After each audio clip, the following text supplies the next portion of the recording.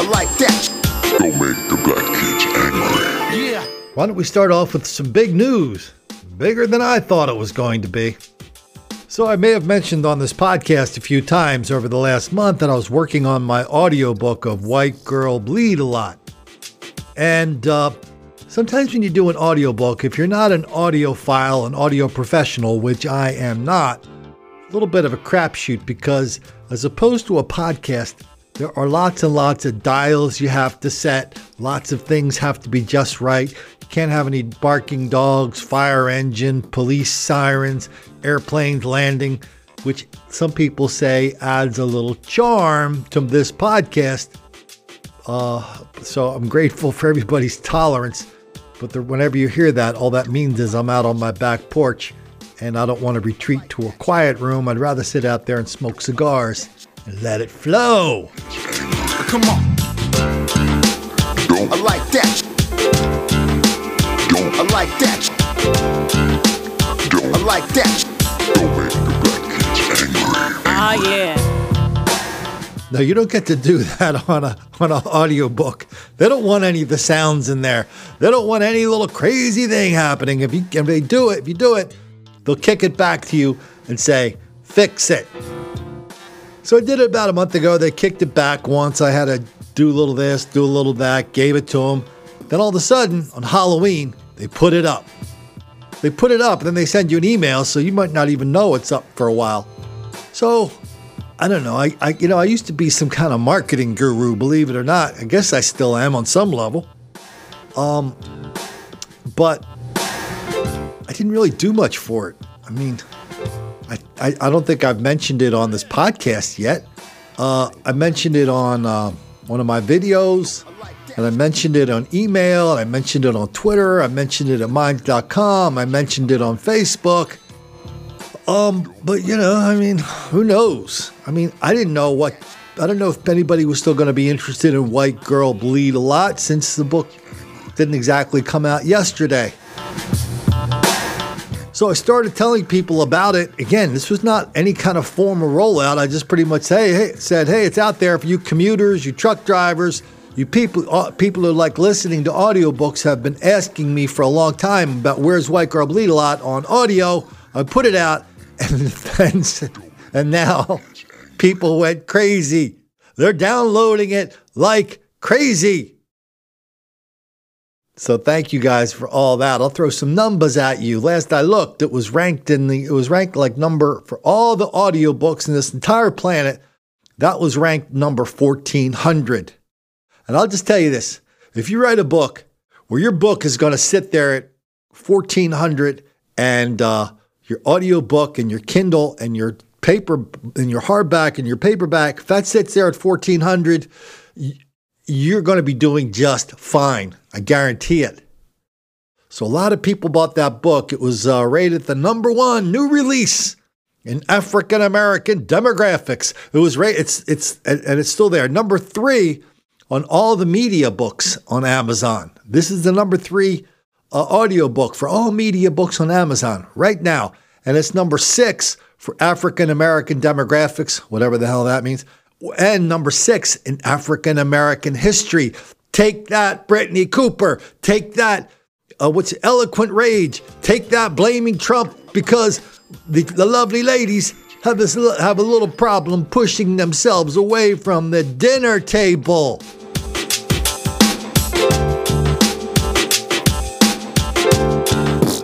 So I'm very proud of that. I hope you will share the pride that I feel with this because we're doing this together.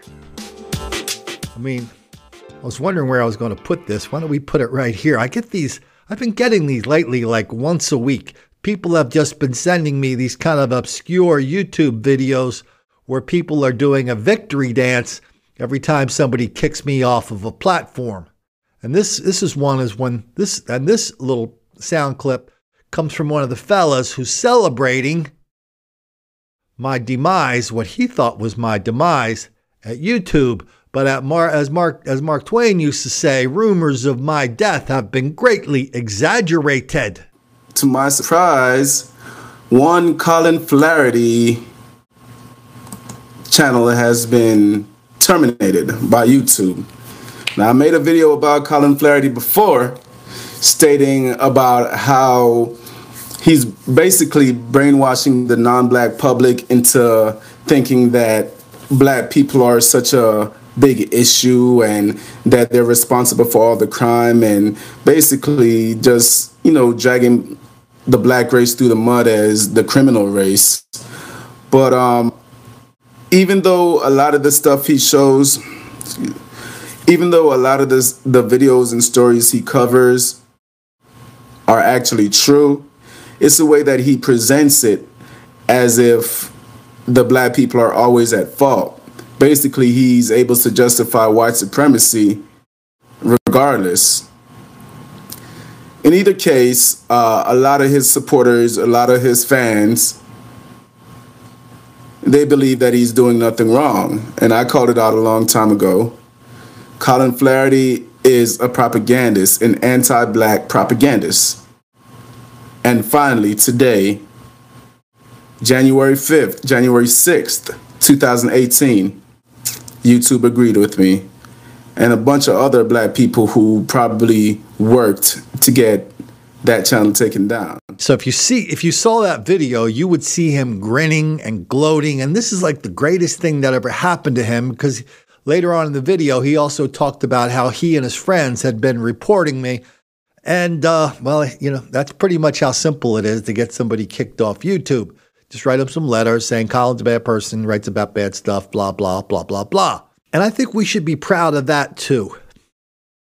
Because all of you guys listening to this right now, and I'm never quite sure how much overlap there is between this audience and my videos and my books and my articles. I write a lot of articles over at American Thinker. I'm just not 100% sure how much overlap. Sometimes I think there's none.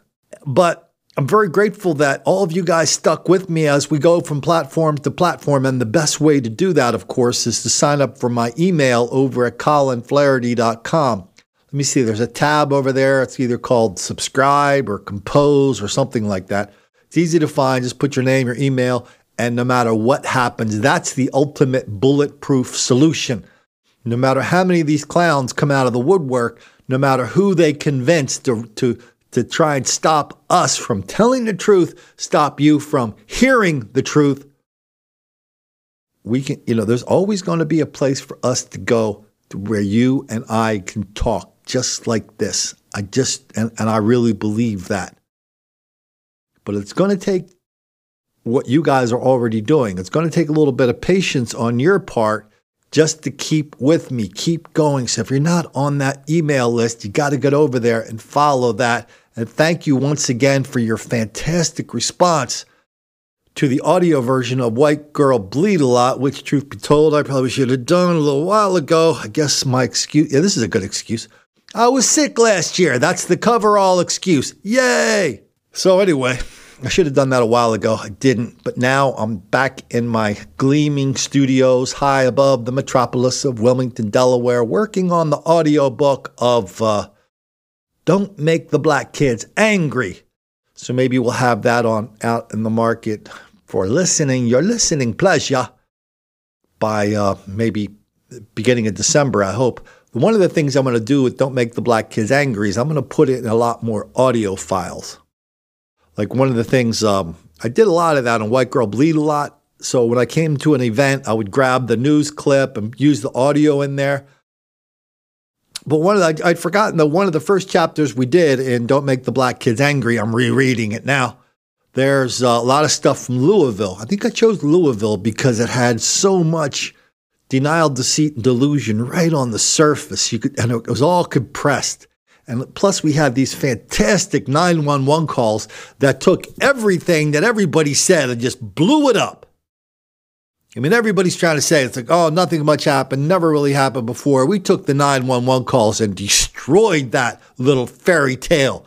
And so we put that. There's about 17 minutes of 911 calls just in that one chapter alone.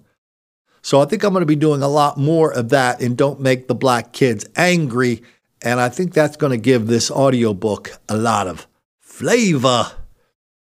Even if whatever flavor might be lacking from the non-professional voice of your humble author / narrator.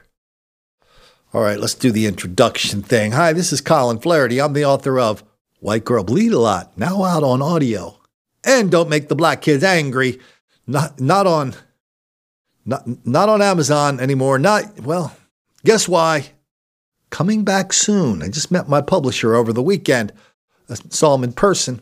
And so he's working on it diligently. And I think there's a chance we can get this little bad boy back on Amazon. So, all good news all around. Anyway, here we talk about black violence, wildly out of proportion. How so many people are in denial, deceit, and delusion. And every time I hear myself saying, here we talk about it. No, we don't just talk about it. We show it. So nobody's asking anybody to take anybody's word for anything. Like that clown that we just had on a few minutes ago talking about what a bad person I was. That's the second or third one I saw this week. I didn't want to really bore you guys with him too much, but I was actually thinking about taking the other guys. He went on for a long time about what a bad person I was, how I was wrong about all these things, but not once did he give one example. So that's kind of a lesson for us, right? If we're going up against this mountain of denial, deceit, and delusion, our best weapon has to be facts, real stories, undeniable stories. 911 calls are about as undeniable as you get. And so that's what we do here. So we don't just talk about things. We really kind of like show people stuff. I mean, that's the only way somebody could convince me of something, right? Anyway, and we do it all without racism, without rancor, most of the time, says the Reverend Bacon, and without apologies. God, I'm really hypersensitive to apologies. I see a victim. We're going to hear from, we're going to hear a really, really bad victim story here today. But I hear them, they're so eager to apologize. They're so eager to tell the world they're not a bad person. Why does a victim always feel like they're the ones that has to explain and apologize that they're not bad people when their relatives are the one lying on the ground with a knife in their back dead? And a district attorney who couldn't care less. Oh, wait till you hear that story. This to me is comparable to this. You're going to hear this in a couple minutes. Do you remember Kat Burke, that vision from hell, the mom, where a young fella came in who had lived with her, that he stole some stuff with her family. She took him in, graduated from high school, moved out, came back with knives. Tried to killed at least one member of the family, wounded a few others. If not for Kat, they all might have died. Anyway, she's in hell. She's in hell right now. She's in hell on earth. We did a story. We talked to her, and I think this woman you're going to hear, this is Schellenegger's mom, the businessman from Philly who was stabbed in the back, and the jury just acquitted, found not guilty, his killer, Michael White.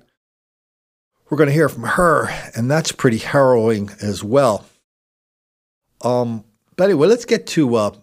But there's going to be a lot of crazy stuff packed in that interview we hear from her.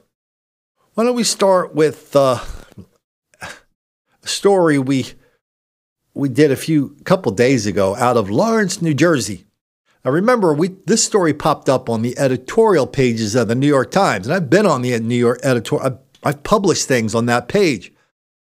And when you publish something on the editorial pages of the New York Times, it's just because it's an opinion piece. That doesn't mean they let you write any damn thing you feel like writing. No, if you write something, they're going to go, well, how do you know this? How do you know that? How do you know this? How do you know that? Well, those rules, as we talked about on this podcast very recently, they just go all out the window when you talk about anything to do with the fellas and the lovely ladies being victims of white racism. Then all bets are off. Anything goes, and anything often does. So here was the story. The story was the woman wrote an op-ed saying, two kids of Indians, the Hindu kind of Indians. They urinated, they pissed on some black girls at a football game. I think the situation I saw was kind of like they were in the stands, the girls were below. The girl said somebody pissed on them, and then they called them racial epithets.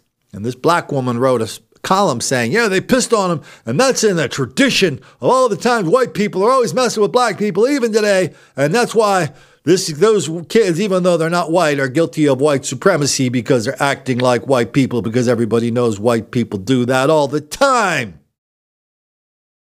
And in our podcast, we showed that Hindu on Dindu violence is not a thing. Dindu on Hindu is at explosive levels. Now we come from a story from today.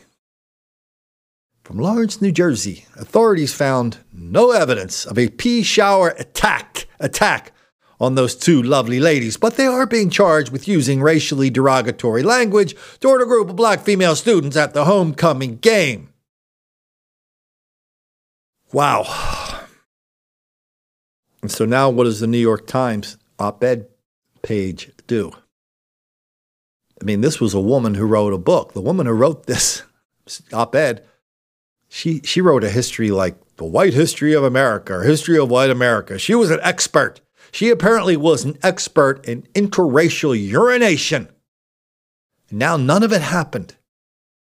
And now we're supposed to believe, well, let's go back to square one, and let's go back and believe that the lovely ladies who lied about the urination are now telling the truth about everything else. That should be interesting. And we did a story the other day about my experience on a historical bus in Philadelphia, which was supposed to be about George Washington and Betsy Ross.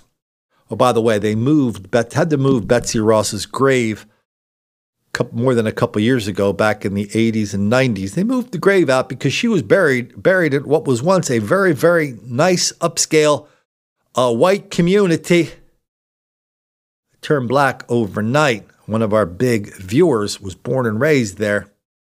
Can't tell you his name. That might dox him. But they had to move her grave because the whole graveyard was just an island of white people buried in a graveyard surrounded by an ocean of black crime and violence. So these dug her up and moved her out. Anyway, so during this tour, I thought it was George Washington and Betsy Ross. Turned out to be all about, it was a billed as that, but it turned out we spent a half hour driving around Philadelphia learning about every single black person that ever came to Philadelphia before the year 1776. Just got a letter from one of our viewers about it. Listening to your description of your Philly bus tour, and I feel ya. My family and I took a homeschool field trip to Colonial Williamsburg this past spring, and it was the same thing there. All whites are bad. Blacks built and did everything. We are super diverse, blah, blah, blah, she says. Very anti-white. And on top of that, they had hired a bunch of fellas and lovely ladies to work there. So to go to the governor's mansion and all that, the ticket takers and so forth were all lovely ladies. I thought, why am I paying for this? My ancestors go back to Jamestown. Why is all their hard work and accomplishments being trashed? When they emailed me later and asked me how my trip was, I gave them an earful, told them how anti-white it was and how my family would not be back anytime soon. Also, you look great on the Jesse Lee Peterson show the other day. I love your style, the hat, the sweater, etc. Very nice.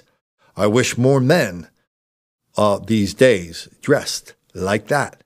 Warmly, signed, a listener. Strange, isn't it, how this stuff how easy it is for all this stuff, all this anti-white hostility to seep into these institutions, all because there's never any pushback.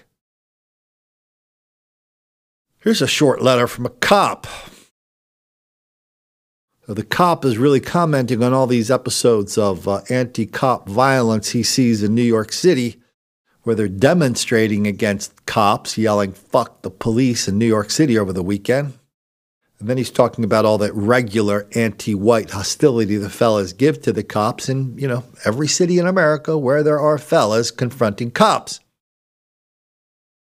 This is what he says. Hey, Colin, we will witness in our lifetimes the mass exodus of cops. from the profession. Then a giant drought of applicants will occur. Cities will be forced to backfill the gigantic shortfall with overtime, which will deplete their budgets. To remedy this, standards will be lowered and corruption will infect every major agency. He's talking about police agencies. The only solution will be federal intervention. It's not going to be good. Okay, that's a little bit of a prediction there. We don't really do that around here. But this is reality that we know is playing out. This is the next part, not a prediction. The next part is pushing a rock down the hill and saying, that rock is going to keep rolling until it gets to the bottom of the hill. So he continues, the Riverside is Riverside, California, where I used to live. The Riverside Sheriff's Department is now allowing people with neck tattoos to apply and will allow people who have used heroin, meth, and even crack as long as it hasn't been within the last 3 years. Whew, that's close. I just got in under the gun. Also, okay, CalPERS. Then he's going to talk about CalPERS. That's the California pension system. Now, whenever you have some goofy-ass idea that requires a lot of public investment for solar or wind or something stupid, or you want to divest in something that's making a lot of money, but it doesn't really fit the social justice warrior model of where money should come from, CalPERS is like the first stop. They are a sucker for every little investment scheme coming down the road. And so now, in the middle of the greatest stock market expansion in the universe, CalPERS is telling cops, we have to reduce your benefits significantly because we're running out of money. Okay, so with CalPERS, he says, their retirement system is so in the red, they went from, you could retire with 3% of your salary for every year you worked on the force per year at 50. So if you work 25 years, retired at 50, you get 75% of your salary, and they cranked that down to 2.7% of your salary, and then they pushed the retirement age back to 57. That is a significant cut from an agency that is swimming in trouble. He continues, I don't know if you're familiar, but this is how it breaks down. 3% 50 mean you would get 3% of your salary for every year of service that you could begin drawing at age of 50. So now you're asking new applicants to sign on to being a cop in Southern California until they are 57 years old. Good luck, Kyle. Good luck with that. This affects all California agencies. For certain people that know about their demographics, as apparently I do, since I am now one of the top 6 experts in America on African American demographics. And you combine the demographics with the financial projections. That's how you determine what pensions are. Oh, the fact that they're cranking you back up to 57 and cranking down your per year number. Oh man, that is such a red flag. That's almost like a line, it's almost like around at the bank. It's almost like the bank you go into your bank and the bank manager's sitting there going, well, I can only give you 80% of your money now, but if you come back next week, I might have the other 20%. What would you think about that? You think, A, I might not ever get that extra 20%. B, take the 80%. And C, find another bank. Okay, so every once in a while, I talk about how certain things I like to geek out on. I like to geek out on past the point really where maybe other people are interested in it. I think one of the things I was geeking out on was the numbers and how, everybody, how they cook the books and all this stuff. Got me rolling on that. I won't stop this podcast for another 12 hours, so don't get me started. But here's something else I really, really, really like. Way more than I should. Maybe way more than you should. I love hearing stories about the fellas and the lovely ladies going back to the motherland because that's where they can escape the white oppression That's where they can be themselves. That's where they can get in touch with their ancestors. And it's all very idyllic. We're going to hear one of these stories from the BBC, except it's missing one tiny little, well, really two tiny little things. One, they're going to, as any story with Ghana, Ghana has declared this the year of return. It's a kind of a marketing campaign to all the fellas and lovely ladies in America. Come back to Africa, and you can go through that tunnel of no return, see where all your aunts and uncles were led out to the boats to be taken to America. But I've never seen in any one of these go back to Ghana stories, I've never seen anybody say how the fellas got into the dungeons in the first place while they waited to go to the point of no return. How did they get there? I'm aboard, little walk and sail away with me.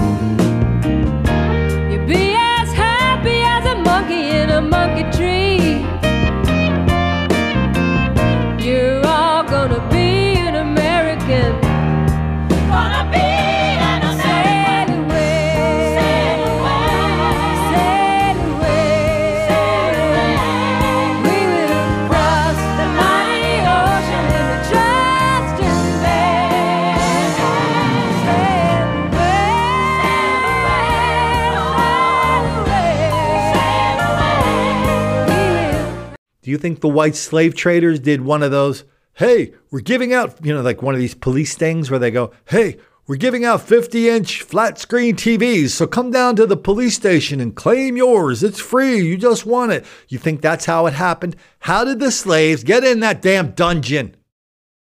Who gathered them up? Who captured them? Who sold them? Who transported them to the dungeon? Think that was white people? It wasn't white people.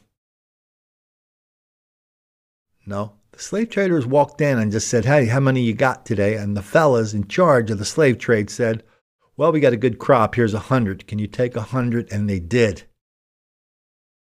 And so for all the people that went back there that said they're getting in touch with their ancestors, well, okay, maybe there's a chance their ancestors were on those boats.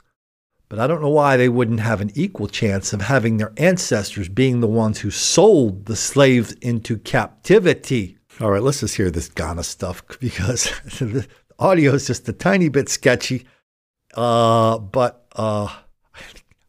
hope you get a kick out of listening. To me, there's no such thing as a black woman in Ghana. I'm a woman in Ghana. Living in the U.S., all of the seats are taken, all the big brands are there. And here you have an opportunity to create a seat at the table. It's significant to know where you belong and where you came from.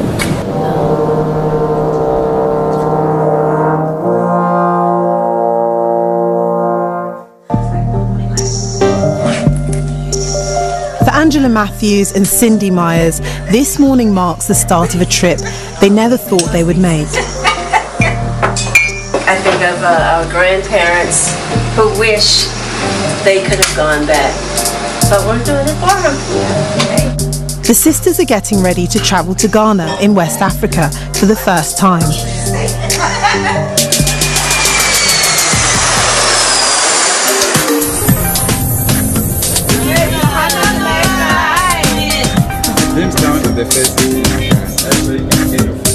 This group could have visited this country any time, but they chose this year.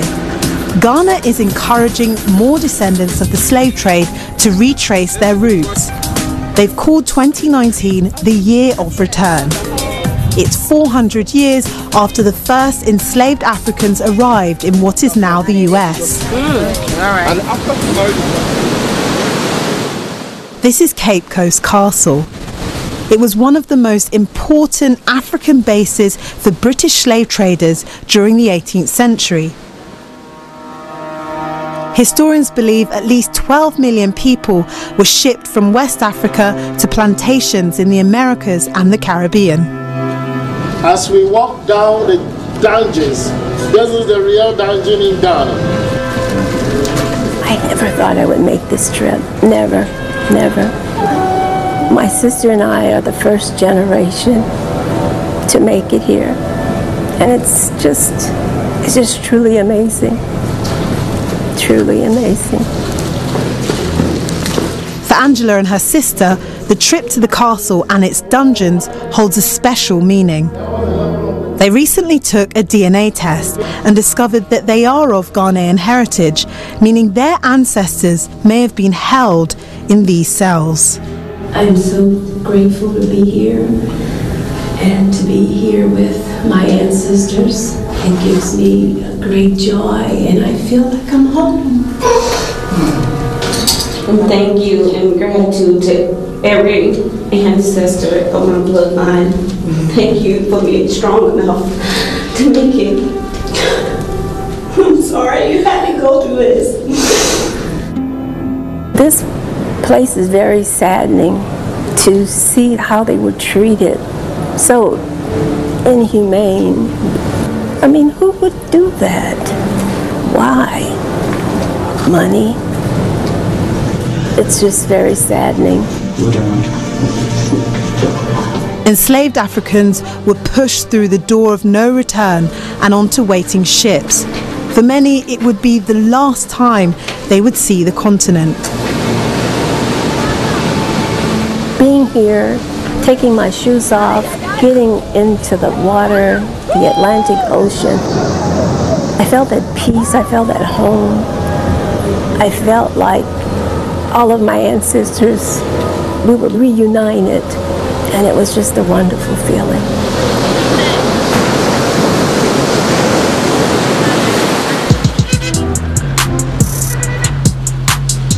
For some Black Americans, Ghana is more than a holiday destination. This is very busy, hustle and bustle. Right down the street is Oxford Street, the main street where people go out.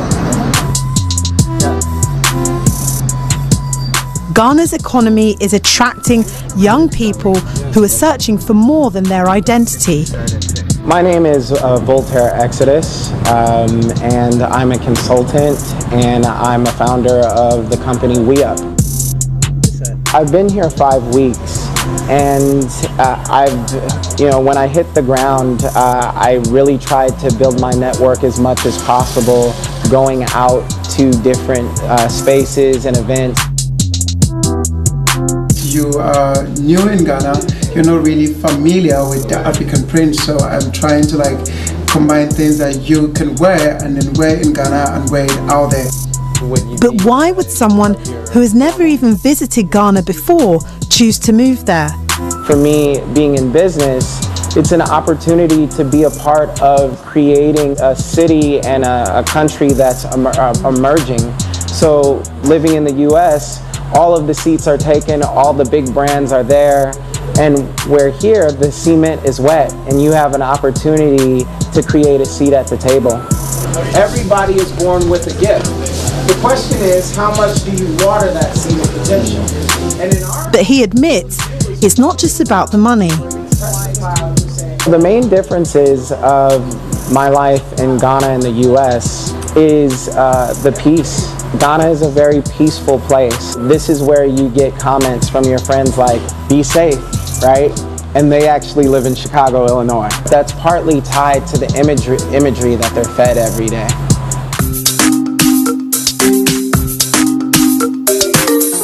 This is Lakeisha Ford. 5 years ago, she decided to move to Ghana to start a new life. And with it came a new sense of identity. To me, there's no such thing as a Black woman in Ghana. I'm a woman in Ghana. We are all Black. I don't see color here because I'm a part of the majority. And I think that's a privilege and a luxury. She was born and brought up in the US, and her move to Ghana was about starting her own business. But it became more than that. The African continent, specifically Ghana, has restoration for people of color in the diaspora. You know, I want to show people that this is not just an alternative, but a real option to live your life and be successful. Lakeisha has no plans to move back to the US, and she's encouraging others to join her.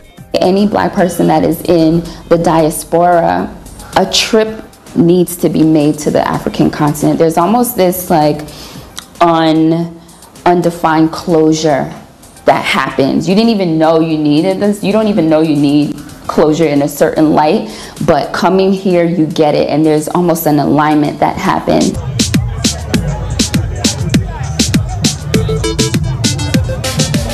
Back at the tour group, Angela, Cindy, and the other travellers have also been able to discover a different side to Ghana. The country estimates the number of tourists wanting to find out about their heritage will increase by up to 40% this year. For Angela, retracing her roots has changed how she looks at her home country. And this time and all the things that are going on with our current president, it's significant to know where you belong and where you came from. So for me, coming back here, reuniting with my ancestors, makes me feel at home. I have a culture, I have a people, I belong. That's the significance it is for me. So everybody's having these big emotional experiences upon their return to the motherland. Being Black is exhausting. All right. Okay, whatever. You know what? If that's your thing, go ahead. But they couldn't resist, could they? It's like, man, I got to come back to Ghana, especially realizing who the president of the United States is. What do those two things have in common? Will somebody connect the dots for me? What? Trump is one. Somehow I missed this. Trump wants to reinstitute slavery. Last I checked, Trump was letting the fellas and lovely ladies out of prison, even though they should still be in prison. Yeah, he's part of that whole mess. Criminal justice reform. He's part of the movement all over the country where they're letting people out of federal, state, local prisons. And when they get back on the street, they start doing the same damn thing that got them in prison in the first place. You know, you saw these women walking around Ghana, and every once in a while they do kind of a panoramic screen shot of that city they were in Ghana. But they only showed the panoramic shot of the city for like a second before they blur it out. But if you stop and freeze framed it on that audio, on that video, what you see is just a big old, it's a shanty town. It's just a bunch of one-story wooden structures made out of kind of boxes and tossed away building material. In Tijuana, they used to call those tent cities.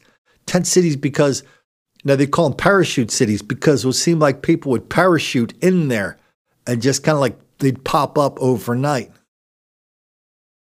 And that one woman, she was saying, in Ghana, I'm not a Black woman, I'm just a woman. It was interesting because she's down there teaching yoga. She has a yoga studio, right? So that's a Hindu thing. And if you see her studio, she's got all these like Indian artifacts, Hindu sayings and all this stuff. And I don't know why an American Black woman has to go to Ghana to teach people about Indian traditions like yoga and the hocus pocus that goes along with it. But what do I know? Nothing. And the women, when they're walking around Ghana, they've all got their urban purse thing going on. The purses are they're small square purses, and everybody's clutching them to the front of their body. Oh no, they are on full security alert in Ghana. And what is that guy that was there? I mean, what's his story? Does he think he's just going to walk in and go, hey, man, I'm an American. I'm smarter than all the rest of you fellas. So give me your money now. You know what they're going to say down in Ghana? They're going to say two things. One, we don't think you're smarter than us. Two, we don't have any money. So I love these Ghana stories. I love these going back to Africa stories because they really, to me, are very revealing about this black on white hostility that's so much on the surface anyway, but some people find it easy to ignore until they see a story like this where they go back and say, hey man, I don't want anything to do with that whole thing you call American civilization. It's just a bunch of bad people. Yeah, wait till they start making some money down there. Wait till you see that. Let's see how long that lasts. They don't even bother calling them taxes down there. All you do is some dude with a couple of soldiers shows up at your house, tells you your tax bill's due, puts the hand out, and he doesn't take it down until you fill it with money. We saw that woman with the yoga studio. Oh yeah, she was going into she pulled into her driveway. Full security, big wall, big heavy sliding gate that closed as soon as she was back there. Oh yeah, everybody was on full alert. I've come to the conclusion that media collusion is wrapped up in denial and deceit and delusion. It can't be true, come on and get a clue, 'cause everybody knows white people do it too. I really like to play the knockout game, or leave your store in total disarray. Don't hassle me, 'cause all your stuff is for free. I didn't do nothing anyway. Amazing. Even though I'm 33, but I'm just another teen. Don't report random argy-bargy that you see on TV. 'Cause you know through and through, all you're gonna do is make the black kids angry. It's not mob violence, it's just a fight. Fellas blowing off a little steam. Some midnight basketball will be just fine in the middle of our quiet, safe community. We're always getting picked on for no reason whatsoever. That explains everything now until forever. It really doesn't matter what happened to you, 'cause what they said I did, I didn't do. Even though I'm 33, I'm just another teen. Talk about the violent fellas or their lovely lady. 'Cause you know through and through, all you're gonna do is make the black kids angry. This isn't that much of a detour, but it's just a tiny bit of a detour. But let's take it anyway, because I think I can bring it back into our lane. So, back in the 60s, it became a thing where the fellas, they decided that, they needed to be elected to all these offices. And so all of a sudden, 60s, 70s, 80s, lots of black people were elected to city councils in Newark, New Jersey, Mayor Cory Booker, Baltimore, Philadelphia, Detroit, Wilmington, Delaware, Camden, lots and lots of cities where the fellas took over these Democratic machines. And when they took over, the first thing the guy actually said this in Philadelphia. I think his name was John Farmer. He took it over on his speech election night. I think he said something like, I'm trying to find a recording of this. I'll play it at a later podcast. I think he said something like, hey, it's our turn now. It's black people's turn to run this show now. And in their view, all that has been happening at all these Democratic machines is that the white people were just in there stuffing their pockets with money and paying it out to all their friends, just totally neglecting everything else.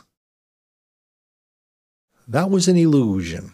Maybe, I don't know, maybe it wasn't. But whatever it was, they got in there and did that with gusto. And so I think the reason I wanted to take you on this little side trip is because for a couple of years, I have a buddy who's kind of like one of these nomadic CEOs who goes into one company for 2 or 3, 5 years, turns it around, sets it up, goes to the next company. So one of the companies he had was a sewer pipe replacement, a sewer pipe repair company, one of the largest, probably the largest in the world. So I got the chance to learn a lot about sewer pipes and water pipes and how you fix them and what's wrong with them. And I think for that 2-year period, the stuff I was writing about sewer and water, I think I probably got more stuff published on that than anybody in the country. This guy was everywhere. And all I remember about the sewer pipes was saying this: hey, the sewer pipes were built 80 years ago.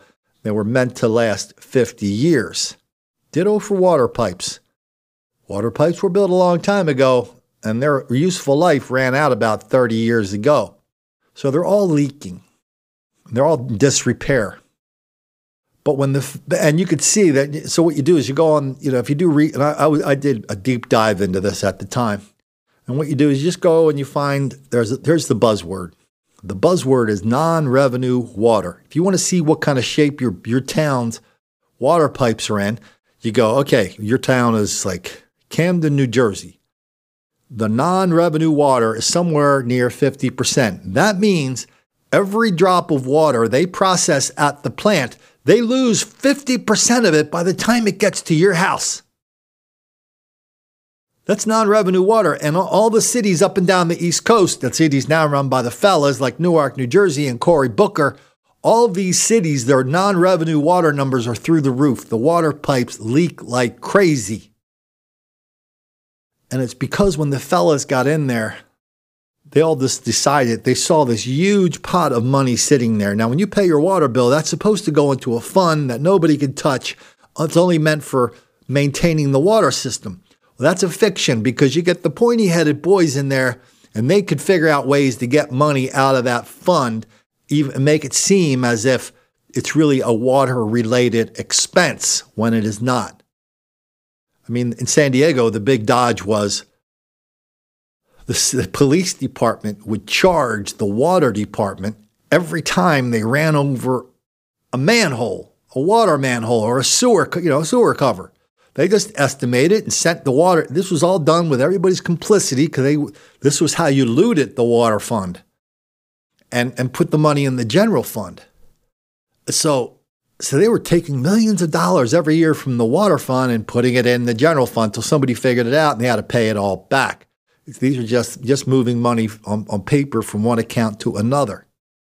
But with the water and the sewer pipes, there is so much money floating there. Everybody wants to just grab it, because you just want a campaign saying you're going to build lots of new community centers and equalize the rich and poor in Newark, New Jersey.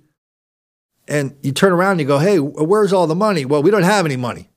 Well, what's all that money doing over there? Well, we're not supposed to touch it. It's for water and sewer. That doesn't last very long. Ditto for gas, by the way. All the money you pay in gas tax, yeah, that's just sitting there. Like in California, they've been doing this for as long as I was there. Raise the gas tax, promise they're going to use it only for roads and bridges and fixing up things for cars. Next thing you know, they come and scoop it all out and use it for something else. Well, that's the story on water infrastructure. You can get away with that for a year or 2 or 3. But the rule of thumb is you have to invest 2% of the value of your system every year into fixing your system. You have to fix 2% every year, because it runs out every 50 years. So, that's 2%. They last 50 years. That's 2% a year, right? You get it? 50 years, they're degrading at 2% per year. So you've got to start replacing them. Bam, bam, bam. If you don't, all of a sudden your sewers pipes are breaking. If you ever see a story in the paper about a sinkhole, it's amazing. I've written about this a gajillion times too. It's amazing how many times you see a sinkhole and they go, well, it was a liquefaction of a geographical formation. No. Did you ever notice the sinkholes always form over roads, over sewer pipes? Did you ever notice that? Do you think there's any relationship between those two things? If you said yes, you're paying attention. Congratulations. Sewer pipes are like very powerful vacuum cleaners. That's what they're made to do, right? Get whatever's in there and move it on through that pipe. When your sewer pipe has a hole in it, it's buried, say, 6 feet below the ground in a road. Say your sewer pipe rots because you haven't done anything to replace it since it was built 50, 60, 70, 80, 100 years ago. All of a sudden it rots. Maybe it's as big as a pinprick. Maybe it's bigger. Maybe it's as big as a quarter. It doesn't have to be that big. The dirt goes into the sewer pipe. What happens to the dirt? Gets whisked away. Where'd the dirt come from? Above the pipe. So all of a sudden, the entire street is getting hollowed out. 1 teaspoon, couple teaspoons a day, an hour, a week. Who knows how quickly it is? But that thing is getting hollowed out. Next thing you know, you see a story about a car being swallowed by a sinkhole, and everybody thinks it's some kind of magical thing of liquefaction because of geographic formations. No, most of the times it's not that. It's bad sewer pipes. And if you look at a map of all the people with the worst sewer pipes, you'll see it happens on the East Coast most, because that's where they're the oldest. And you travel to the West, and the rate of non-revenue water, they call it, is maybe 5 to 15% on the West Coast, but on the East Coast, it's as much as 35, 40, 45, 50, 60, even 70%. Look it up in all these cities. Look it up in the chocolate cities. Look it up in Baltimore, Washington, D.C., Philadelphia, Camden, Wilmington, Detroit. That's a whole new level of water system and sewer system being screwed up. They're not investing any money in that. As a matter of fact, in Detroit, they can't get people to pay their bills, and they won't shut it off. For a long time, you could just ignore your water bills in Detroit. And finally, a couple years ago, they went and hired a firm, and the firm was one that's supposed to go out and collect the money, or at least get some money, or else they said they were going to turn the water off. All of a sudden, everybody had a heart attack. All of a sudden, all this federal and state money came flowing in to help people pay those water bills. But they're not really maintaining them. Fixing the water and sewer systems is not really a thing the fellas like Cory Booker was overly engaged in. And so now we have this story out of Newark, New Jersey. It's called Water is Not Just Infrastructure, It is Life. And this podcast from Roar Magazine says this woman talks with local activists from Newark, New Jersey, who are fighting for a robust democratization of the city's water management. Translation: we want to reduce the price of water to everybody in Newark. We don't want anybody to have their water shut off if they don't pay their water bill. And we don't give a damn if the damn thing keeps breaking down. That's what it means. This infrastructure is a thing. Some people say Atlanta is doing a decent job with their infrastructure. Maybe they were forced to by a federal judge. I don't know. I'm just telling you, when you have a place where lots and lots of fellows are running these cities, they don't give a damn about the water and sewer pipes. They just want to get their hands on the money and spend it on other stuff. And the result is a calamity for your city. All of a sudden, your water and sewer pipes don't work. All of a sudden, your bills are sky high. All of a sudden, a lot of people are getting free water, except for you. Anyway, I hope that wasn't too far too far afield, because Newark, New Jersey, where Cory Booker was the mayor, that's kind of ground zero for there. You know what? Let's break this up a little bit with our old buddy Chris Matthews. He just did a story with Susan Rice. What was she? National Security Advisor for the greatest president in the history of this republic, Barack Hussein Obama. Chris is offering us some theories as to why some people, well, I guess I hate to say this, I might be one of them. Some people might not be the biggest fans of Barack Obama on this planet. Take it away, Chris. About how she recognized the very real prospect of a Trump presidency back in August of 2015. Quote, during a small dinner party with President Obama and a couple senior political aides, I said that I could see a way for Trump to gain the nomination. I persisted saying there is a lot of hate out there. You know, some people just can't get over where we are now. I was not suggesting that Trump would be president, but I didn't think the nomination was out of reach. Well, Susan Rice is back with us with her clairvoyance. So you thought it was doable, that he might just pull that thing off? I certainly thought it was possible he could win the nomination. Now, this is August of 2015, so we still had quite a ways to go to the nomination, but I saw a path. You wrote in the book which I'm not proud to. Well, I've said it 1,000 times on this show, and I believe in it. The Barack Obama was such a sterling character. His family was such a sterling, perfect family. They are perfect by any standards of traditional American values. They obeyed all the rules. They weren't money grubbers. They paid public service from the beginning of his career. He didn't even go into private money. He went into helping the country with community development, the whole works, public service. And it drives some people who don't like the success of anybody who was a minority crazy. You suggest that was one of the reasons why you thought Trump might win. I think it was that and more. I think there was a vein of discontent that I sensed that Trump had the potential to tap into. Part of it may have been, of course, the fact that we had an African-American president who was elected twice and quite successful in office. But I think it was broader than that. And, at that time, the field was very large, and it seemed almost inconceivable to most people that it wouldn't be, a Bush or a Rubio or something like that. But Trump had a particular brand of tapping into visceral, negative views of many Americans. Demagogues do. And he tried to divide us. Well, you write about the day after Trump's election, quote, I felt like a stinging rebuke of all we believed in: unity, equality, dignity, honesty, hope, and progress. The more I thought about it, the worse I felt. Well, that's pretty cool. I don't think you have to comment on that. You had early dealings with Michael Flynn, who was going to be your successor at National Security. He was my successor for 24 days.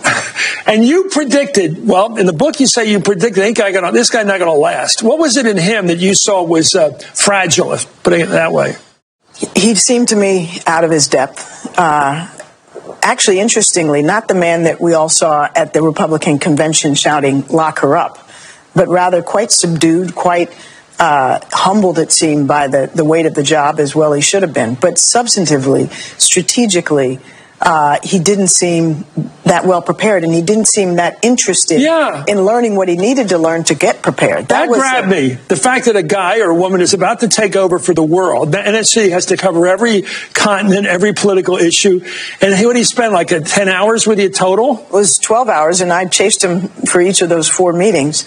He was busy meeting with foreigners, as well as, I think, doing whatever he thought President-elect Trump wanted him to do. I was trying to get him to understand what he needed to do to hit the ground running in terms of substance, the issues that he was going to face on day one, as well as just how to run the NSC, how to staff it, what the budget was, basic stuff. This is a great book.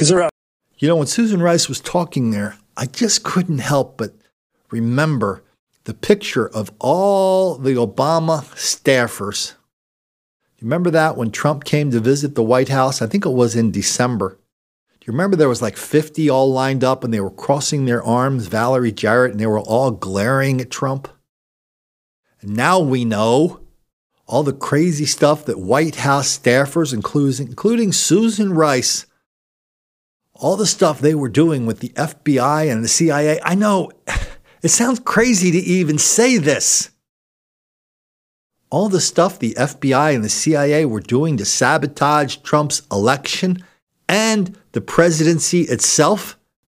And the only reason any one of us raises our eyebrows at this is because we don't like successful minority people. How the hell do you think Barack Obama got elected in the first place? He got elected because white people in this country are desperate to see more legitimate, successful black people. They want black people to quit bugging us, and if bugging us is saying we're the problem for their dysfunction. We're desperate for somebody like Barack Obama, what he represented, but what he turned out not to be. And now Chris Matthews is just weaving these fairy tales with Susan Rice. Nobody asking one question like, hey, Susan, what did you know about any of our CIA cooperating with people in England and Australia and here and there. I don't know all the details, so I'm not part of the plot, believe me. But it's crazy how much these people were doing against Trump.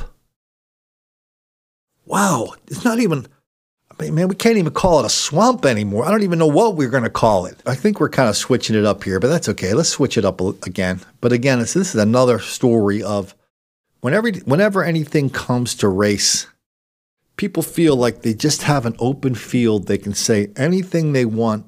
And as long as it's like white people bad, black people victims, you can say anything you want because nobody's going to stand up and go, hey, wait a minute, I don't know if I agree with that. And so, is anybody, okay, this old dude, when I was in grade school, I used to, every month, the nuns would hand out these papers and you would check these books and you'd go back to your house and go, hey, Mom, Dad, can I have $3? I want to read these 4 books from Scholastic. I go, yeah, sure, here. Don't bother us anymore until next month. So you bring your money in and, a week later you get these books. And it was like, I was always kind of excited by that. Get these books from Scholastic, and I got the magazine every month. It was Scholastic magazine, all these cool stuff in there. Anyway, so I guess Scholastic grew up because they're now doing documentaries with HBO. Here's the headline of this latest Scholastic documentary with HBO. They're going to. This is like a teaching thing for their schools. Teach a curriculum. What's my name? Muhammad Ali. Find out how Muhammad Ali used his public role as a boxing hero to speak out against racism in America. I remember reading when it came out, must have been in the 80s. I think it might have been the great Jack Cashell's first book. It was about Muhammad Ali, and he took the legend and the myth, and he dissected every little bit of it, and he showed what was really behind it. And it was just a fascinating book because, Ali had this, everybody knows he had this great magnetism. What's the cliche about people with charm?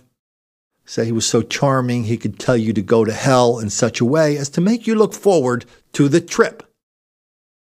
So that's Muhammad Ali in this thing, but here specifically, they sent him up as a person to speak out against racism.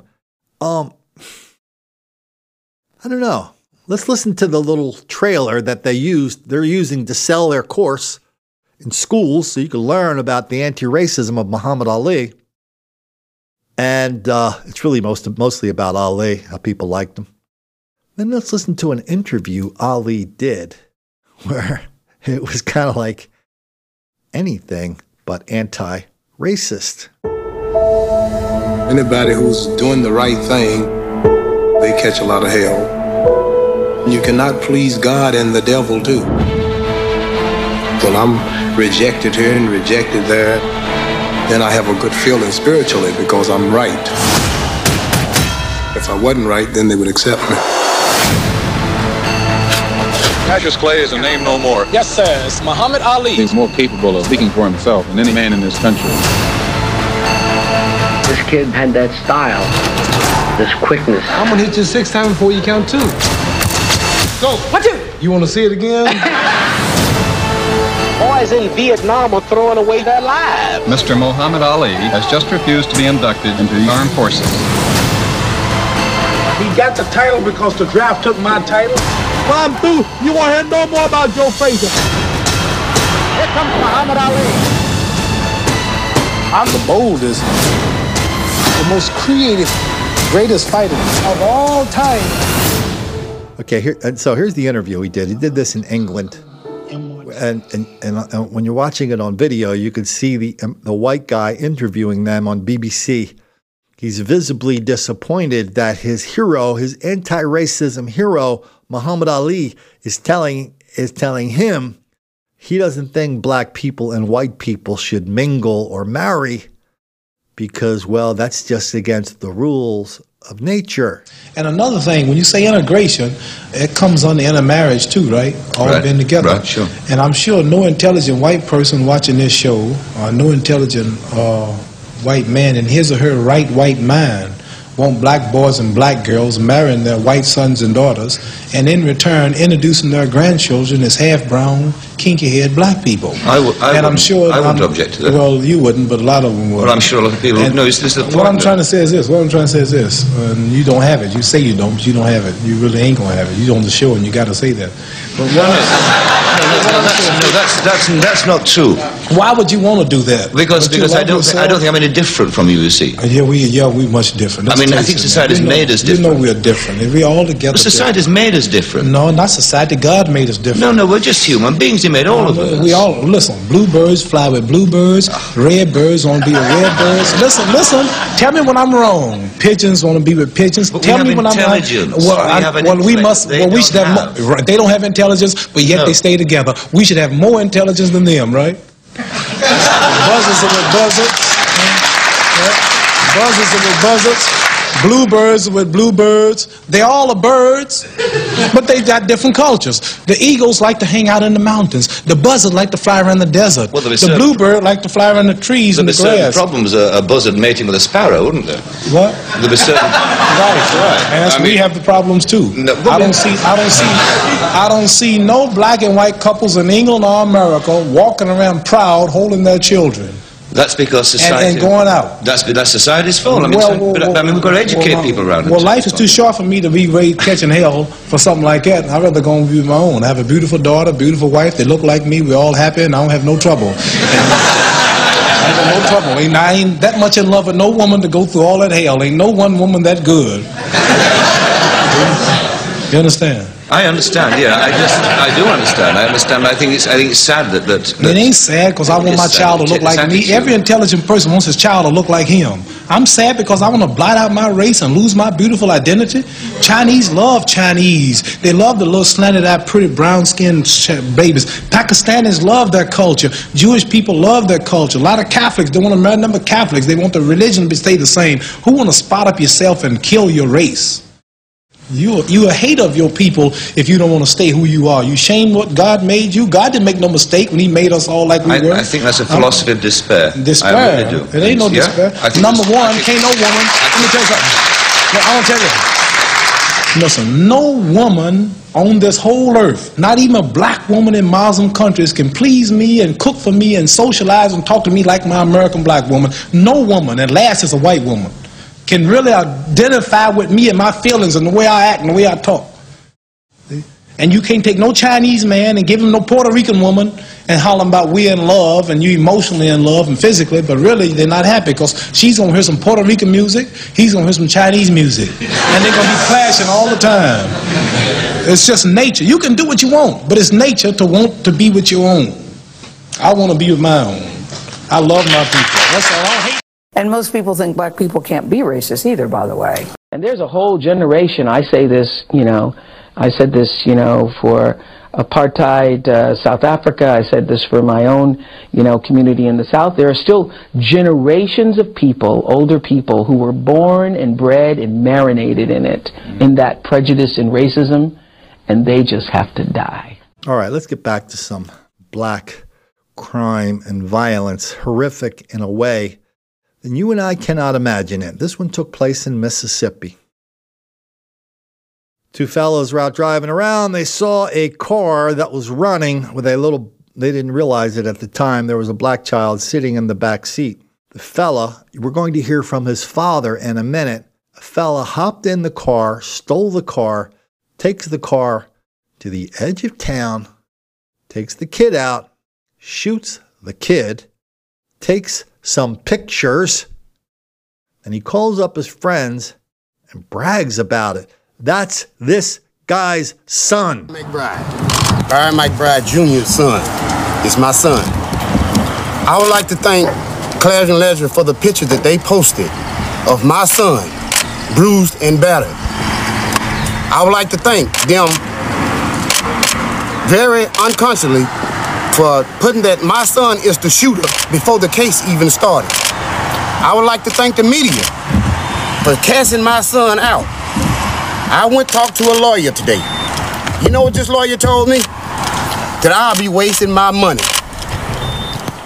And his number is 6 digits to even get started. He ain't guaranteeing me he gonna win.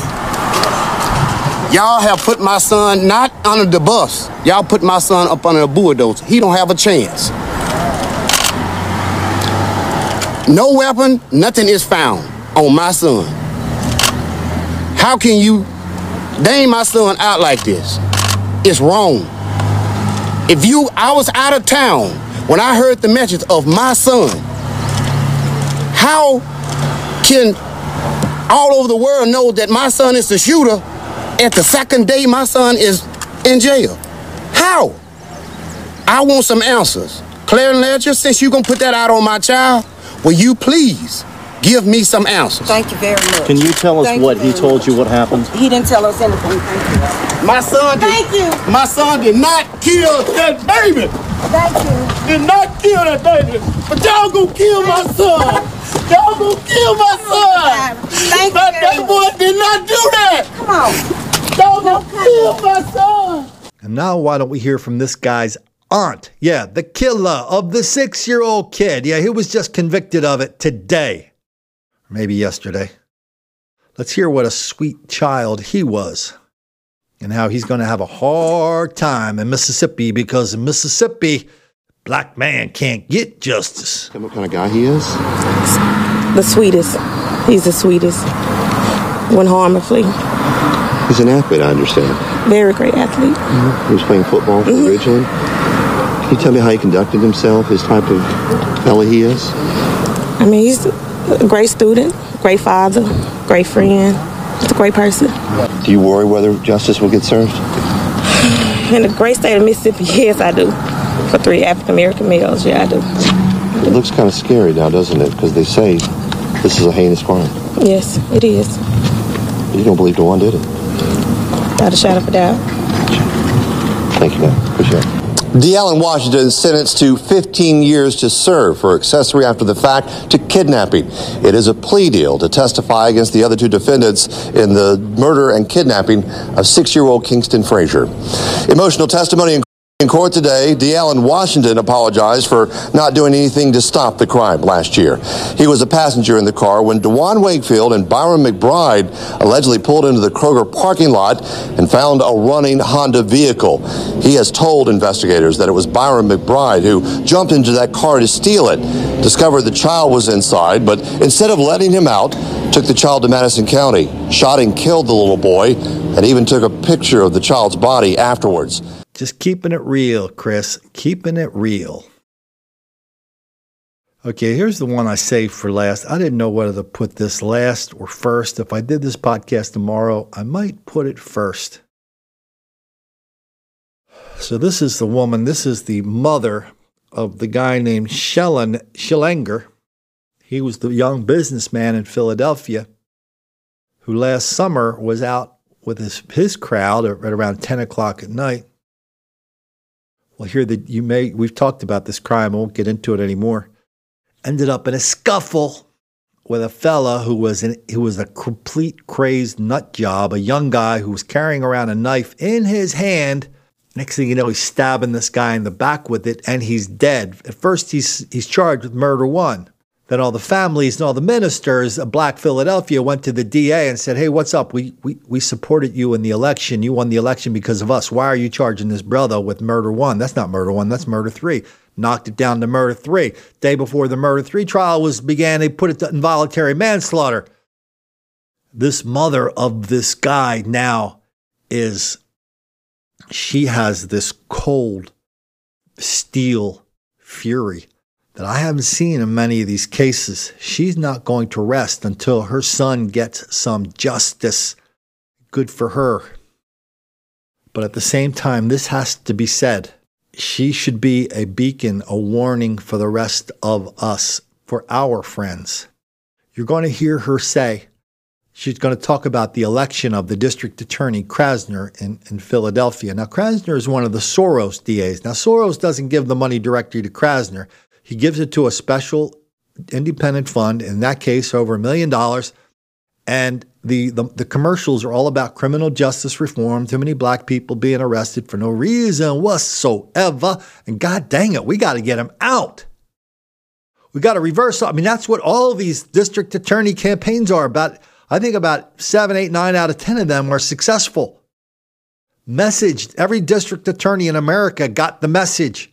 Oh yeah, that's what we're doing now. Overnight, we are now singing the song that there are too many black people in prison for no reason whatsoever. So let's not charge them fully. Let's not sentence them fully. And let's get them back in the community where they could be mentors to little kids who are going to grow up to be NASA astronauts. Well, you know, whenever we talk about this criminal justice reform thing, I do say, you know, when you're in the room, when you're one of the geniuses in the room talking to Donald Trump or talking to a governor or talking to a mayor, I'm the one going, hey, didn't anybody in that room say there's going to come a time when we start letting all these fellas out of jail, or when this criminal justice reform starts to fully take hold and people aren't getting convicted of these crimes, is there going to be anybody who's going to want to answer the phone call from the victims going, hey, what happened? Why weren't you fighting for us? Well, that's who this woman is. She's the one confronting Krasner. She's not going away. She's the one calling BS on the whole thing up there. I just hope it's probably too late. So let's hear her. At the time, did you have any attorneys advising you or helping you as part of your support system? Well, no. Family attorney. But not from a criminal perspective. You know, I didn't think that I needed an attorney because I thought the prosecutor was the attorney for the victim. That turned out not to be the case at all. So you use past tense. You say, I thought the prosecutor was the attorney for the victim. With this particular prosecutor, what is your understanding now of who that prosecutor is the attorney for? He is definitely the attorney for the killer. Zero doubt in my mind. He is a public defender standing in a prosecutor's shoes. Why? Because I'm not the only mother that this has happened to. There was a vigil held, actually arranged by Kenyatta Johnson on Ellsworth, which is where Sean lived, on the same block as Kenyatta. And we all came together, and a woman walked up to me and said, "Can I hug you?" Her name was Diane Williams, and she said, "I'm from Moms Bonded by Grief." And we are a mother's group of moms that children have been killed in the city of Philadelphia. Gave me a hug, gave me a little bag. They had meetings on Tuesday night. I went to those meetings. And when I started to, I didn't walk into those meetings to talk about Larry Krasner, because you're in a room full of mothers that are grieving and crying, and there's a lot of feelings coming forward and emotion. But as I sat over a few weeks in that meeting, I started to hear these stories about Larry Krasner. So I'm at this, third-degree murder charge. I'm upset about it, but I don't really understand it, and I still want to believe that Larry's charging, like he said, this is a classic third-degree murder. Those were his exact words when we sat in front of him that day. I wanted to believe that he was following a process and we were going to find someone guilty of third-degree murder, or at least do our best to do that. The jury will decide. One mother was talking about someone walked up and shot her daughter point blank in the chest. All full video, 23 months, pled down. And that wasn't one story, it was story after story, and I'm thinking, what the heck is going on here? I mean, again, I have no background in this. I have no knowledge of where Larry was going. What I would say to you was I was a person that frankly agreed with looking hard at mass incarceration and what was happening as a result of the war on drugs and all of that. So I literally, and I've said this to Larry 5 times, I literally supported your platform. But your platform didn't have anything to do with reducing sentences of murderers or violent criminals. I thought this was about petty theft, small amounts of marijuana. But he has gone off on a tangent that is, in my opinion, it really is going to be anarchy. I mean, this is silly. Police officers say that when they're arrested, they say they want to call Uncle Larry. How sick is that? Linda, now that you've gone through this process, are you aware of the difference between first-degree murder and third-degree murder and what it takes to meet the elements of first-degree murder versus third-degree murder? Yeah, and what I would say to you, again, without a legal background, I would say to you that it is third-degree murder, and that probably was the right charge. And if we stopped right there and we allowed a jury to decide if this was third-degree murder or not, I probably wouldn't be sitting here talking to you. However, there are a lot of things that have happened over the last 14 months that make no sense to me. And I did stand up after the jury gave their verdict and said to the judge that I said I wanted Larry Krasner arrested today for obstruction of justice, and I still mean that. The question of the day is, with all the injustices, the harassment, and the aggression that we see toward black people every day, do you feel unsafe around white people? And I won't be happy until I see him in handcuffs. And I've probably said that 10 times now. And I'm saying it over and over again because I will not stop until I see him in handcuffs. And my reasons for that are many, many. Suppressing evidence. All of I will send to you the videos that Michael White posted in August after he killed Sean and in December, talking about blood in the street. He's a tough guy. Those videos are not the guy that you saw pulled into the courtroom looking like a choir boy. I'll send you those videos. All of his Facebook posts pre-killing Sean and post, none of this was admitted to evidence. And I was told because it wasn't admissible. So we've never been safe in the presence of white people. There is an increased likelihood of police interaction, because the idea that we're unsafe and that they have to be protected from us. There's the idea that somebody can challenge your ability to just simply exist in a space or actually do you harm, right? Or physically, it's so many of them. And I hate to say, white people, they're just so bad. All the white people. No, it's not that. But the number of white folks that feel comfortable policing us themselves. Right. So I think usually you want to understand someone's state of mind when they've killed someone, but apparently not in this case. I totally believe that the prosecutor suppressed evidence. Why do you say that? Because evidence was put forward, Facebook posts, videos. These are all presented by Michael, not presented by anyone else.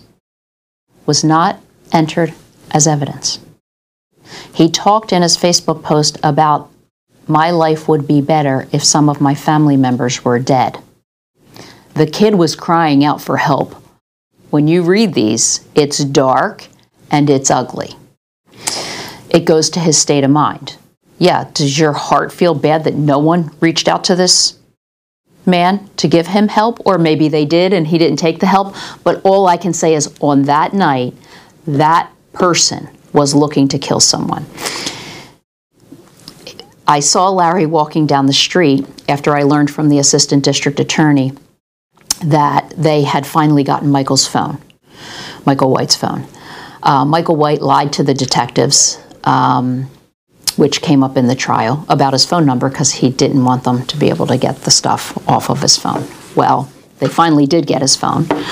10 days before he killed Sean, he had written in his note section on his phone, anybody fucks with me, I'm going to cut them. I saw Larry walking down the street, and I went and I shook his hand and I said, Mr. Krasner, there's no evidence that suggests this might be first-degree murder, because now we have intent. We might have premeditation here.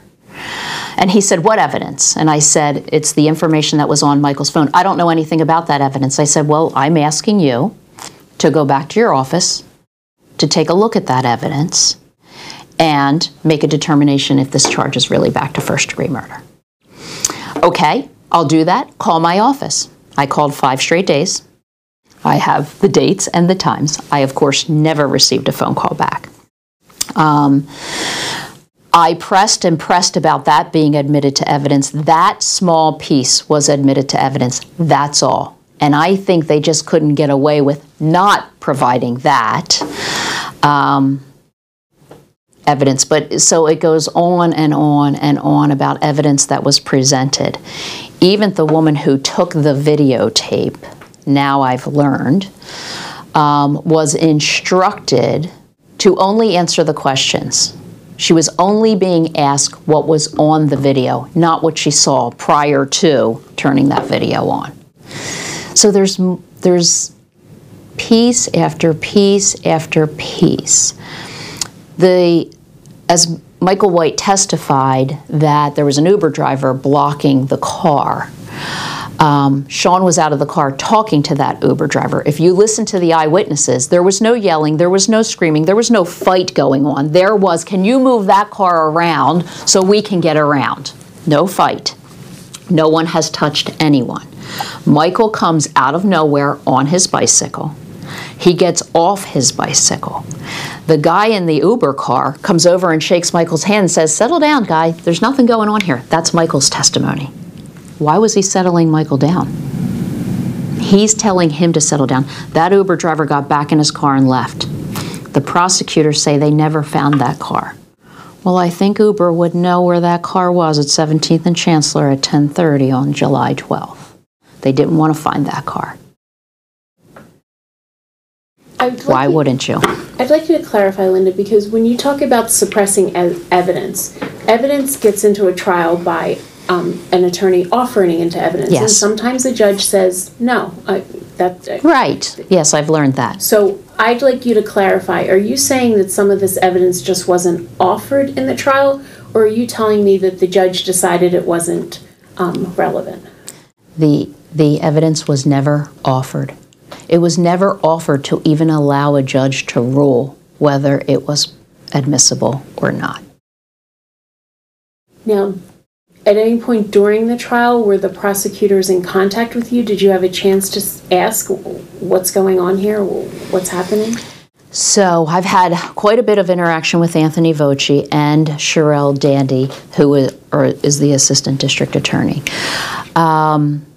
Let me start by saying, back up, before the trial, the Friday before the trial, I get a call from the assistant district attorney, Larry Krasner needs to speak to you at noon. Okay. We're still at third-degree murder at that point. So I get on a conference call with Larry, and Larry says, we've looked at all of the evidence, and we believe that we have a better shot at winning a manslaughter charge than we do a third-degree murder charge. So I'm going to file a motion to remove the third-degree murder charge. And I said to him, I said, Mr. Krasner, manslaughter's already a charge. So I'm asking you to leave the third-degree murder charge and allow a jury to decide. Now, he reacts like a crazy man, screaming at me. On the telephone? On the telephone. Literally screaming at me, like he's lost his mind. I won't tell you what I said to him because it was a bit inappropriate. But I've never in my professional life ever had someone behave so badly. And I think it was just because I was pushing back. And, you know, I didn't believe his story that he had a better chance of winning manslaughter. I thought that once he saw the evidence, the assistant district attorney and chief of homicide were working on that case for weeks. They were prepping him on Friday morning, which they told me the night before they'd be prepping him.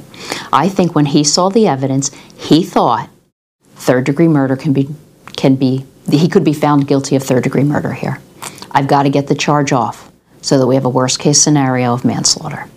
And that's just from a sentencing perspective, because as we all know, his whole goal is to reduce sentences. So how did that conversation end? He said, it is my decision, and I'm filing a motion with the judge. You don't have to agree with me, but it's not your decision. 2 minutes later, his chief of homicide and the assistant district attorney called me and said, we're going down in the elevator, we'll call you back in 2 minutes. That call was an important call. Anthony Voci said, I'm telling you, I've talked to this judge in the last week over motions that you talk about admissibility. This judge is not dropping those charges. He is not going to remove that charge. I'm telling you right now, he's not. Sherelle and I are prepared to argue third-degree murder, and that's what we're going to do. And I said, well, that's not what I just heard on the phone call. And he said, well, Larry's filing that motion. We aren't. I said, okay, well, who's going to argue the motion when we get there on Monday morning? He said, that's to be determined. He's upset. He's shaking. His voice is shaking. And he says to me, this case means a lot to me. After meeting the people, the character witnesses, and going through all of this, Linda, it means a lot to me. And I'm telling you, if the judge asks me, I'm telling you on my kid's life, his words, as I reminded him, that I will tell the judge we should not drop the third-degree murder charge. Now, is this theater by Anthony Voci? Did he really mean it? It's very hard for me to tell. It was the heat of the moment. Both of these two have been working tirelessly on this case, and now their boss came in at the 11th hour and changed the strategy.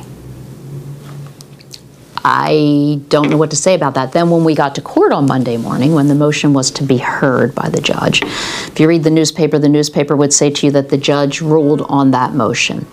What happened when we got in there was the judge says we have this motion to drop third-degree murder.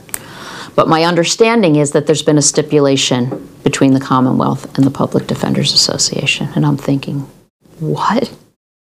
They agreed through stipulation to drop the third degree. The judge has nothing to rule on at that point. They're allowed to do that.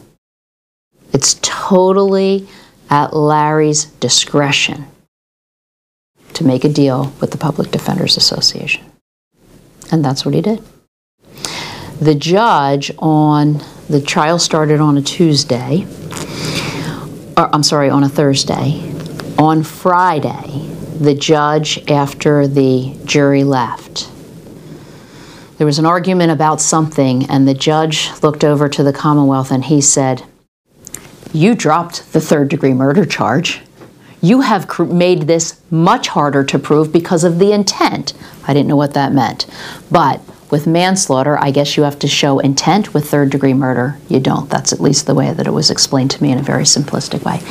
The judge went off on the prosecution because they wanted him to put a charge in that basically was like a murder charge when he's charging the jury. And he said, you took murder off and now you're asking me to put a charge in? How does that work? You know, so he was visibly upset and probably out of character for him, because I actually thought he was a very good judge and I thought that he was very fair.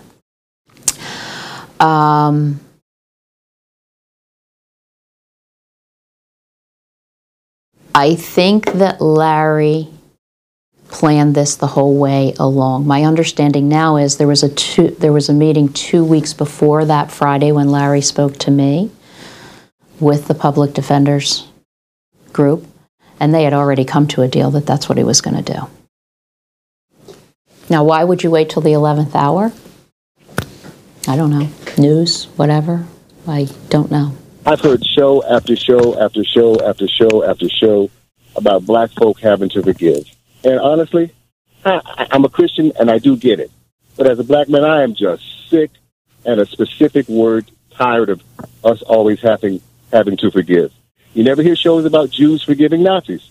If it's a Nazi had done it, there would never be a show like this for Jews forgiving Nazis. If it was Bin Laden or somebody, we would never have white people out there wanting to hug and forgive Bin Laden. You never have these shows about that. It's only when black people get murdered and killed or are aggressed we have these shows. And I'm kind of tired. You know what I wish we had?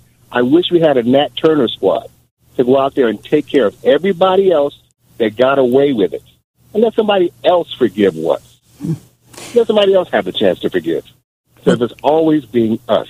I'm tired of it. Man, I was kind of blown away when she was talking about all the other women she met.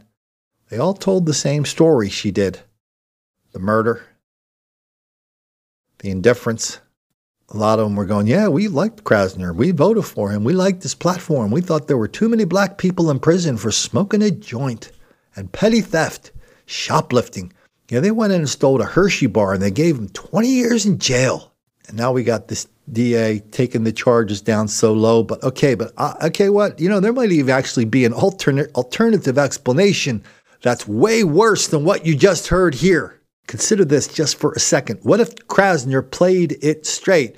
What if he was telling the truth the whole time? What if he said, you know what, we can't get a conviction on murder 1, can't get a conviction on murder 3. Let's go down to involuntary manslaughter. That should be easy to get a conviction on because we've got a dead body. What if Krasner was telling the truth? What if he knew that the juries, the Bronx juries in Philadelphia, are now so polluted with so many black people that white victims just don't have a chance with black jurors anymore? We've done that story here many times. A guy in Georgetown University named Paul Dunbar. He used to be a federal prosecutor. Now he's the hero of Washington, D.C. because he wrote an article in the Washington Post that told black jurors that if you're in a jury box, and yes, you should definitely get in a jury box whenever you can. If you're sitting in a jury box and that person, that the defendant table is black, and you think he's there because of white racism, oh no, you do not have to convict him. That's racial jury nullification. MSNBC has these guys on all the time saying the same thing. But it's not like you even have to tell them. It's called Bronx juries.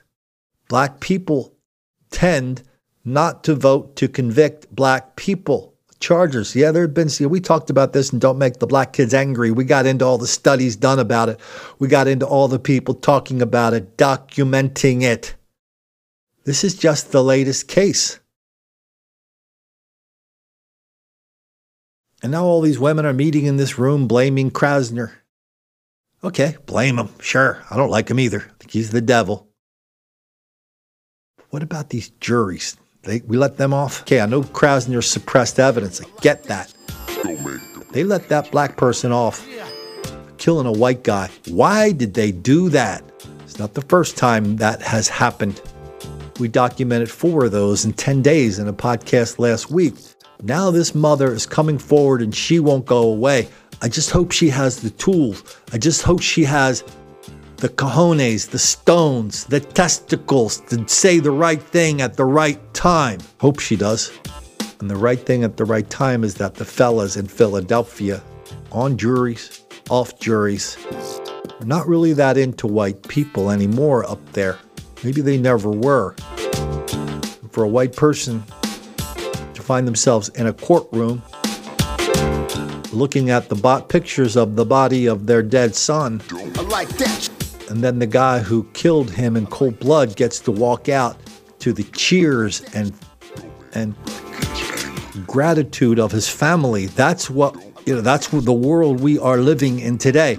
Okay, so you may or may not want to live in that world. I'm not sure. But if you're a white person living in Philly, is that the town you want to live in? You see anybody stand up and go, "Oh my God, what a abortion of justice that was"? Did you see anybody stand up and say that? Yet we have kids on the bus, in the subway stations of Brooklyn, attacking cops, biting cops, threatening cops, yelling racial epithets at cops, attacking cops, and another cop wades in and punches one of those little punks in the face, and every single political person in Philadelphia and New York stands up and goes, "Oh my God, I can't believe I just saw that." Nobody stands up for this Schellenegger business kid. Nobody will stand up for his mom, all because they just don't want to make the black kids angry.